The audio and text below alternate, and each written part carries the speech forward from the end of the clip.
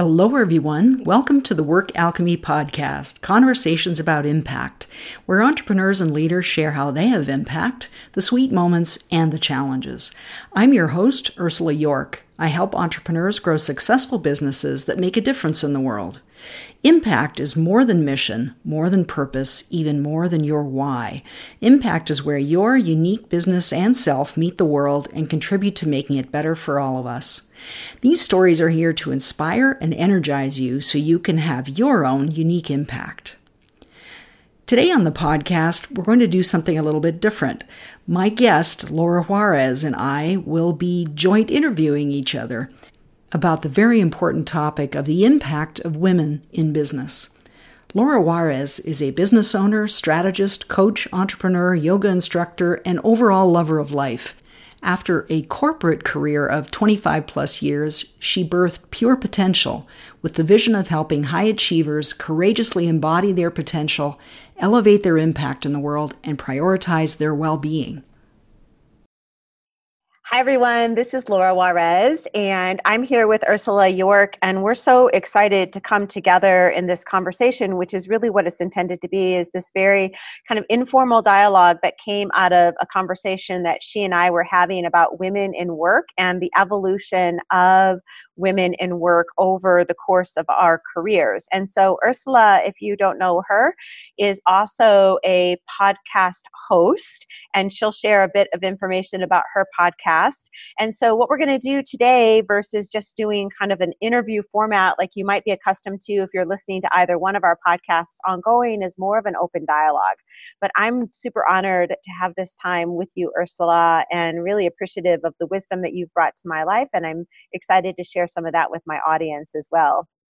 Well, I'm delighted to be having this conversation. And for my listeners too, in the Work Alchemy podcast, it's great to have a conversation with you, who are such a committed and dedicated entrepreneur, longtime entrepreneur of large and small companies. And that's enormously valuable for people to hear that perspective. And also, it's been such a joy to get to know you and really benefit from your wisdom. And I'm really grateful that we have a chance to have this conversation today. Yeah, thank you for that. And, I think when we've had our conversations in the past, and certainly when I talk with other women, it's easy to talk about what is still wrong, right? Like what is still not where it needs to be from an equity standpoint across multiple platforms, whether that be with gender, whether that be with race, et cetera. But just from your lens, Ursula, looking at your career, I'd be super interested in having you talk a little bit about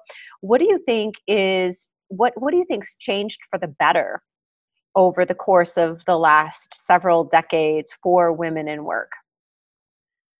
Yeah, that's a great thing to explore. I have seen a lot more women in leadership and in senior leadership than I did at the beginning of my career. I worked originally for a global, I was in academia, and then was in a global business environment in a corporate setting, and before I went out on my own. And it's been really interesting to observe now how, with the Me Too movement in particular, I think that everyone is more open to having really direct conversations about representation by women and also who's in leadership and how can we expand on that. I think that I saw Tarana Burke speak last year, and she talked, I hadn't realized this, but the Me Too movement is 10 years old. And I hadn't realized that it had been around that long, but it certainly gained a lot of traction and interest. And I think it's helped men be more open to conversations, at least in my experience. I'm really surrounded by amazing men who are very thoughtful in many ways, but they're sometimes just not aware. And when I've brought something to their attention, I've had, it's gratifying that they're open to it, but it's also still shocking to me that it has to be pointed out, even on the most basic level of how many women versus men group or in leadership. So Yes. Yeah. That's been, true with women as well. I just had a conversation with one of my managers who actually sits at the executive table of my business, and she oversees a lot of people within our organization. And she was referring to our client service team, which is predominantly female, and Mhm. she referred to them as girls. And I thought, wow, it's just that kind of unconscious bias. It's that unconscious reference that it's so important that we use our voices to speak up and say, hey, have you thought about how that lands? What's a better way to phrase that? And really just not to attack or correct, right? But to enlighten and educate and for us all to grow together. And I think that's such a great example, because I think language is so important. I think we don't always recognize the import of language, and using a term like that, a word like that, it's immediately stratifying. It is. It's immediately hierarchical. Yep. And it's diminishing. Yes. And that's not something we want to support. No. Yeah, absolutely. Yeah. I think so I'm glad to hear. Yeah, I'm glad to hear you actively are stepping in and saying, let's think about how we can do this. For sure. And that's, I think, what it takes is, I mean, I know in my own career, I've had some really amazing mentors that have come to me when I was younger and earlier in my kind of executive role, and challenged me in a very compassionate, thoughtful way to see where I was falling into gender roles, or where I was self-limiting, or where I was being silenced. And it was extremely beneficial. And I think anytime we have an opportunity to help one another up level, we should take it. And I think as receiver, it behooves us to come from the standpoint of assuming best intentions and really being willing to see our own blind spots. I think that's such a valuable point. I know that I'm really glad to hear that you've had such good mentoring support along the way. It made me think of a scenario where I had a female boss in early in my career who kind of actively cultivated sexual attention from her superiors, and no one seemed to feel that that was inappropriate except me, and or similarly, people were keeping their mouths shut because it was not considered okay to raise something like that. But I mean, that's, in my experience, was an extreme example. But that same boss was not much of a mentor. She was more interested in furthering her own career. Right. So how do you think women could support each other better? Or, well, let me ask a kind of broader scope question. How do you think that we can move into a women's leadership role more effectively? What do you think is needed and what is valuable? So, I really believe that being able to come with our authentic voice to the table, which includes bringing our vulnerabilities and the questions that we have and the doubts that we have into a safe environment, so that we can rise as quickly as possible. Like, we can kind of bypass the difficulty of growth as much as possible. Like, how do we support that? So you've been through a thing in your career. I've been through a thing in my career.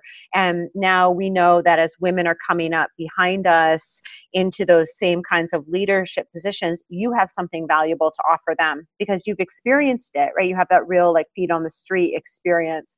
And so I think finding mentors that support you, that have been there, done that, and who resonate with this new way of being, so that because there's a lot of people that are still very much in this old paradigm. And what I find, and what I've seen shift a lot in my years, and kind of coming more from corporate, and not so much from the entrepreneurial small business or startup mode, but in corporate, I've really found that there's this hunger that people really want to find a better way, but we don't change anything until we have the quantifiable answer and it's a known thing. So we're likely to stay in old models longer past their point of expiration, past what we know is their point of value, because we don't have a sure thing to step into.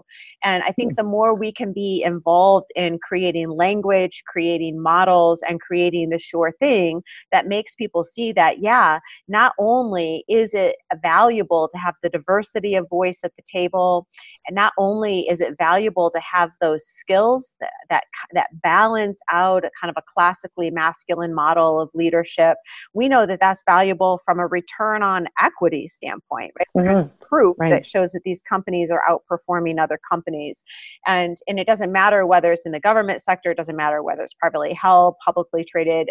We know this quantifiably at this point. So I think it's an usherance in. And it needs stewards and needs people that are actively engaged in the process and committed to creating that cultural shift. I had a conversation yesterday with someone who leads a leadership program in a wide variety of sectors. And she was saying that the kind of rational argument for women's leadership is not gaining as much traction as one would have thought would be the case. Mm-hmm. And the research shows that there's still, despite having good arguments in favor of, there's still not a lot of movement. So I'm wondering what your thoughts are on what holds that back. Right. Well, it's the same with climate change, right? Like we've got a lot of great data around climate change, and yet the people that are in authority want to resist that data because it represents a change that has negative perceived impact to them personally, whether that be financial or power or otherwise. And I think that's very true in this arena, that we're still struggling at the highest level of organizations, board of directors, CEO positions, President of the United States, right? We're still struggling to visualize a world where women can be at parity in those environments. It's almost like it's like this creeping up. Like we're okay with it at middle management, and then we're kind of okay with it at senior management. You're starting to see more of that movement politically, but at the highest level of control, where the control and power still truly live, I think we're still really struggling. So I don't know what the answer is to it. I hope that there's some truth to this idea of tipping point, that at some point there's just enough mass, there's enough momentum, there's enough energy that it just shifts. And then I also think shifting of the guard makes a huge difference. So we're at this kind of demographic period of time when a lot of people who are leading organizations, countries, cities, right, they're hitting close to retirement age. So we're going to see a pivot up and over when that happens. And you can just hope that as the next generation is coming in, there's a more open, receptive perspective on capability and potential. What do you think? It's interesting. Yeah. Well, it's interesting thinking about that generational aspect, because it's something I've been reflecting on, kind of observing what I see around me. And I see men in the younger generation are much more accepting of the presence of women in leadership and in those roles. And I also still see something operating that I think has been part of this issue for a long time, which is when it comes to choosing people for projects or roles, they go to someone they feel most comfortable with. And 9 times out of 10, that's another man. And I'm not saying this is true of every single person, but it's something I've certainly noticed. Yes. And I mean, in a way, I guess I could be accused of having a similar bias in the sense of I want to see women in those roles, so that's who I'm recommending. Right. I'm not doing it in an even-handed way, and I'm very aware of that because I want to see more women in those roles. Do you take that kind of approach, or are you trying to always be balanced about it? I think we have Well, I think we have unconscious bias to begin with. So, Yes. you're going to have preferences that just come from heart, and you're going to follow those without a lot of intellectual evaluation. But I do believe we have real catch up to do. And so when you say, gosh, I know that I'm coming at it with this very intentional desire to place women, that is a desire to correct something that has been flawed so that there's equity in a system moving forward. Someone that is coming at it from the other perspective to say, I'm trying to preserve men in those roles, right? Like that's a buttoning down the hatch. Like that's a desire to maintain inequity at some level. And I don't know that I would say that is intentional, but I think that there's a real need for everyone, men and women, to recognize that there's a recalibration that needs to happen. And the intention is not that you recalibrate to where it's female centric, right? That there's just more this harmony. And in fact, that there's really no identification around this idea of gender, that's not relevant as we're looking at it. We're looking at it from a skill set standpoint. We're looking at it from an harmony and a holistic genius perspective. Mm-hmm. And, we're very far away from that. But, you think about, I look at my kids and I have teenagers. And so, their perspective on gender, we look at it still, Ursula, I think about it. My initial reaction is male, female is this very kind of binary perspective. And I'm aware that there's a whole continuum. Well, I think the younger you get, kids are, they just think more fluidly across that whole continuum. And so how do we evolve to this place where it doesn't have anything to do about any of that we know and recognize, honor that there are masculine, feminine qualities that live in all of us and that they're all needed at the table. But there is a right sizing that is happening and I think absolutely needs to happen. And it's going to take some intentional effort to get it there. Well, and I think that maybe that fluidity in terms of gender identification is the way there. Yeah. Where the gender becomes a non-issue. In the sense of choosing, there won't have to be a kind of conscious evening out or right sizing, as you put it. Yeah. So, Ursula, what do you think? We were talking a moment ago. I was giving you that example of the client service team, and what tactics or approaches have you found effective when you are in the presence of gender-specific language that is demeaning or diminishing or dismissing to a certain person or to a group of people? I've decided that I will do my very best to point it out at the time. And I have to, full disclosure, expose my own imperfection in that regard. Sometimes I'm too scared to do it. Mm-hmm. I'm afraid of speaking up, but I speak up more and more, and it's a growth process for me to be able to speak up in those scenarios. And I think at this point, my age helps. I can get away with that more than I did before. And I also care less about what other people think than I ever have at this point in my life. So that combination, it's all of that all mixed in together. So in terms of tactics, I mean, I think it's important to point it out when it happens, not in a way that is accusing, because that will close off communication so quickly, but in a way of, well, what do you think this says about us as an organization when this is happening? And call it into awareness, and then talk about, I think the way you addressed it is a great way of doing it, of how can we do this differently? How can we use different language? How can we rectify these historical inequities and have a real conversation about it? And I've read a lot of Brene Brown's work, and I think she does a wonderful job of talking about vulnerability. And this is the perfect scenario in which to practice being vulnerable with each other in organizations so that we're addressing these things at a real level, not just a superficial, let's tally up the numbers, because as we've seen with racism and other issues, that we had this illusion that this is somehow solved, the problem is solved. It rears up again, and until you address it at its most fundamental level, it doesn't get addressed. Exactly.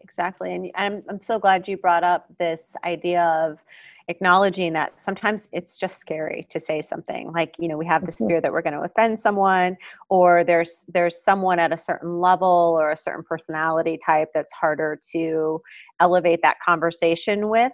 And so and I experience this as well. And so I'm asking this selfishly as well from my perspective, like, what do we do with the fear? So in that situation where, right, where you absolutely know, gosh, there is an opportunity here to shift paradigm, and someone has to take the lead and say something. And yet it's scary. And for a lot of people, if you are an employee of an organization, you can feel like very vulnerable because your paycheck is dependent on the relationship that you're addressing. And so what are the effective ways in which we can look the fear in the face and step forward anyways, and remember to be compassionate and strong at the same time? Yeah. I think there's a few things that can be done. One is that we do our own inner work around looking at our fears, naming them, and then choosing to do something different. I find that deciding in advance that I'm going to speak up when these issues come up has made me do so much more consistently. And I think also I mean, I've done various things to address fear. As an entrepreneur, it's the constant companion, because you're always pushing the envelope. You're always at the edge of your comfort and stepping beyond it. And so I've tried various tools. Martha Beck has this wonderful imagery where she has a lizard that sits on her shoulder and kind of embodies her fear. And I've used that many times. As a way it's a way of recognizing that you are not your fear.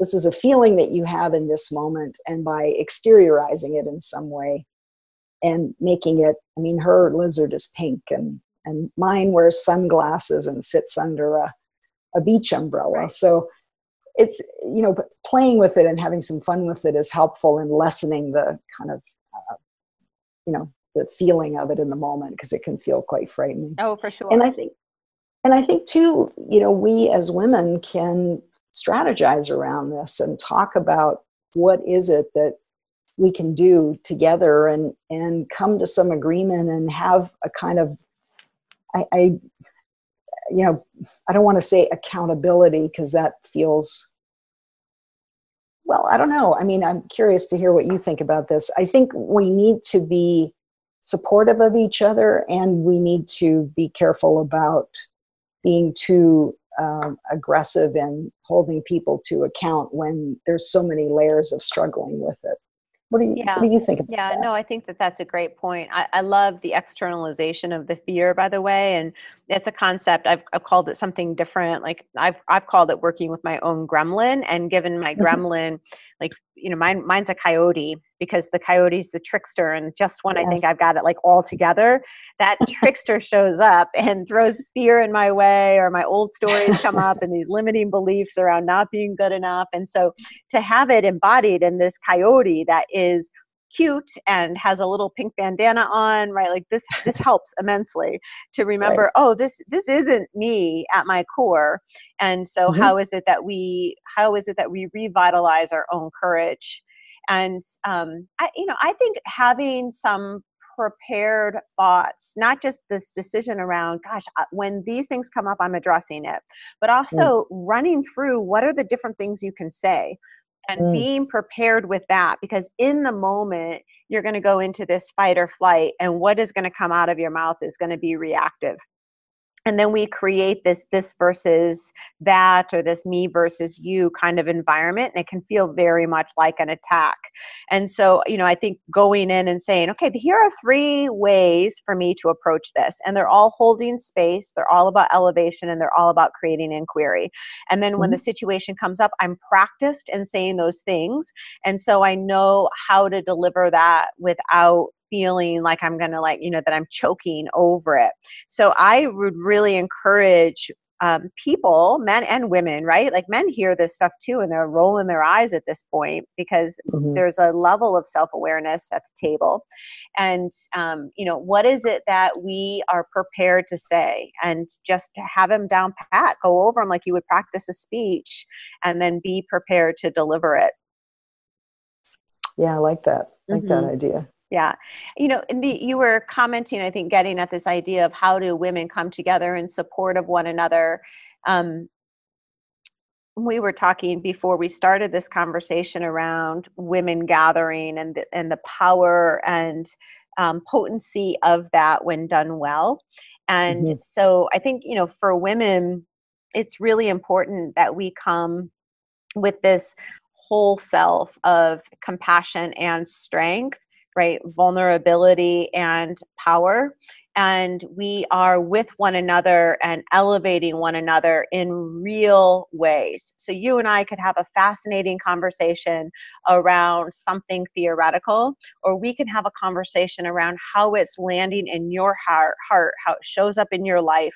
And then we can share those experiences with one another, and we grow as a result of that. And I just think that more conversation like that is so valuable, because then we're empowered to come from this place of creating collective expansion versus approaching something from the standpoint that in order for one thing to rise, something else must fall. And that, that's just more of the old.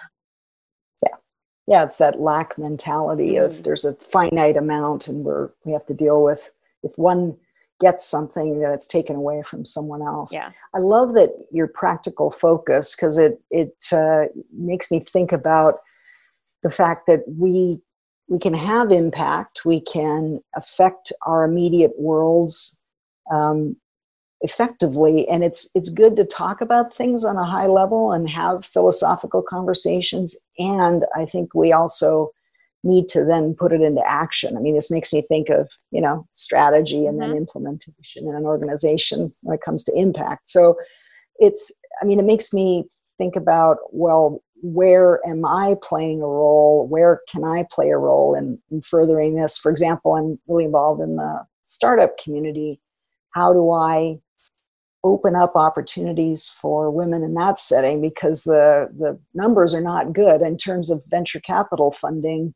In 2018, so we're not talking prehistoric times, last year, 2.2% of venture capital funding went to companies with a woman founder. Wow. And if you look at companies that have multiple founders and at least one woman, that goes up to 12%, but still it's a fraction of where funding is going. So there's obviously a much bigger question there, and there's something systemic happening there, and how can we contribute to that? And that starts to feel daunting, because it's a big issue, right? But what can I do in my role in the startup community to give women more opportunities to present well, to be put in front of venture capitalists, to be put in front of women-focused venture capitalists, because there are now a number of groups where women are getting together to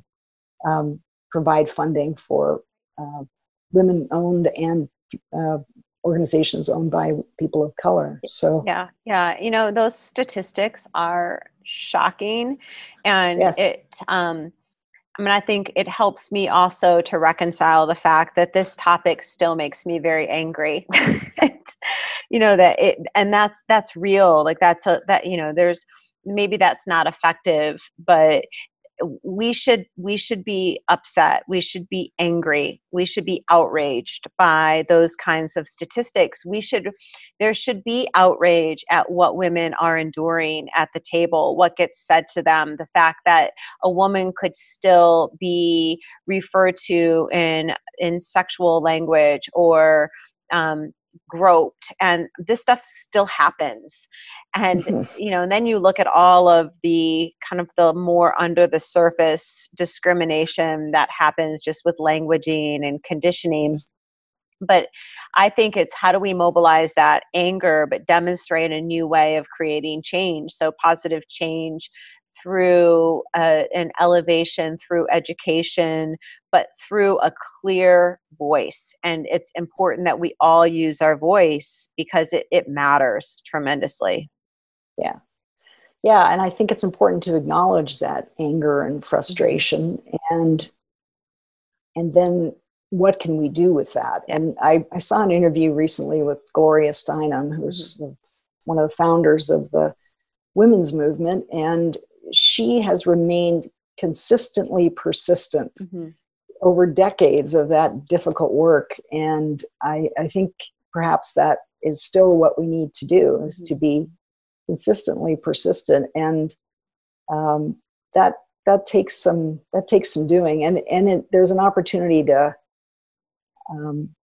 at least at times transform some of that anger into action, and put it into play. Yeah, absolutely. And I do think it's worth noting that, at the end of the day, women can come together and we can create change, but it's really important that this isn't a gender specific movement, that it is very much everyone deciding that there's a better way, that there's a clear path to victory, and that brings everyone along in the process.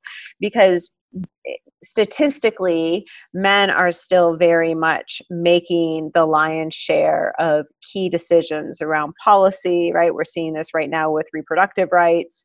Men are still very much governing commerce with our large corporations, and there's change that's happening, but we're still, well below the threshold of true equity and influence. And a friend of mine is doing some programming. She kind of came up in corporate, and she's my age, so she's experienced kind of all the same things. I do think it's different for the next generation. I think there's a shift that's happening. But she's dedicating her career at this point to working exclusively with men. And she is building programs that support men in having this conversation around the role that they can play, not just in terms of the elevation of all, but what do they need to rewire? And then what does this create as invitation to them to be more vulnerable, to be more open, to be more whole and authentic at the table? So those are skills that haven't been rewarded, and it needs leadership. And so, I really love that. And I think that that's important as well, that we not forget that this is an opportunity for everyone to elevate, and making sure that there's appropriate support for everyone across the board.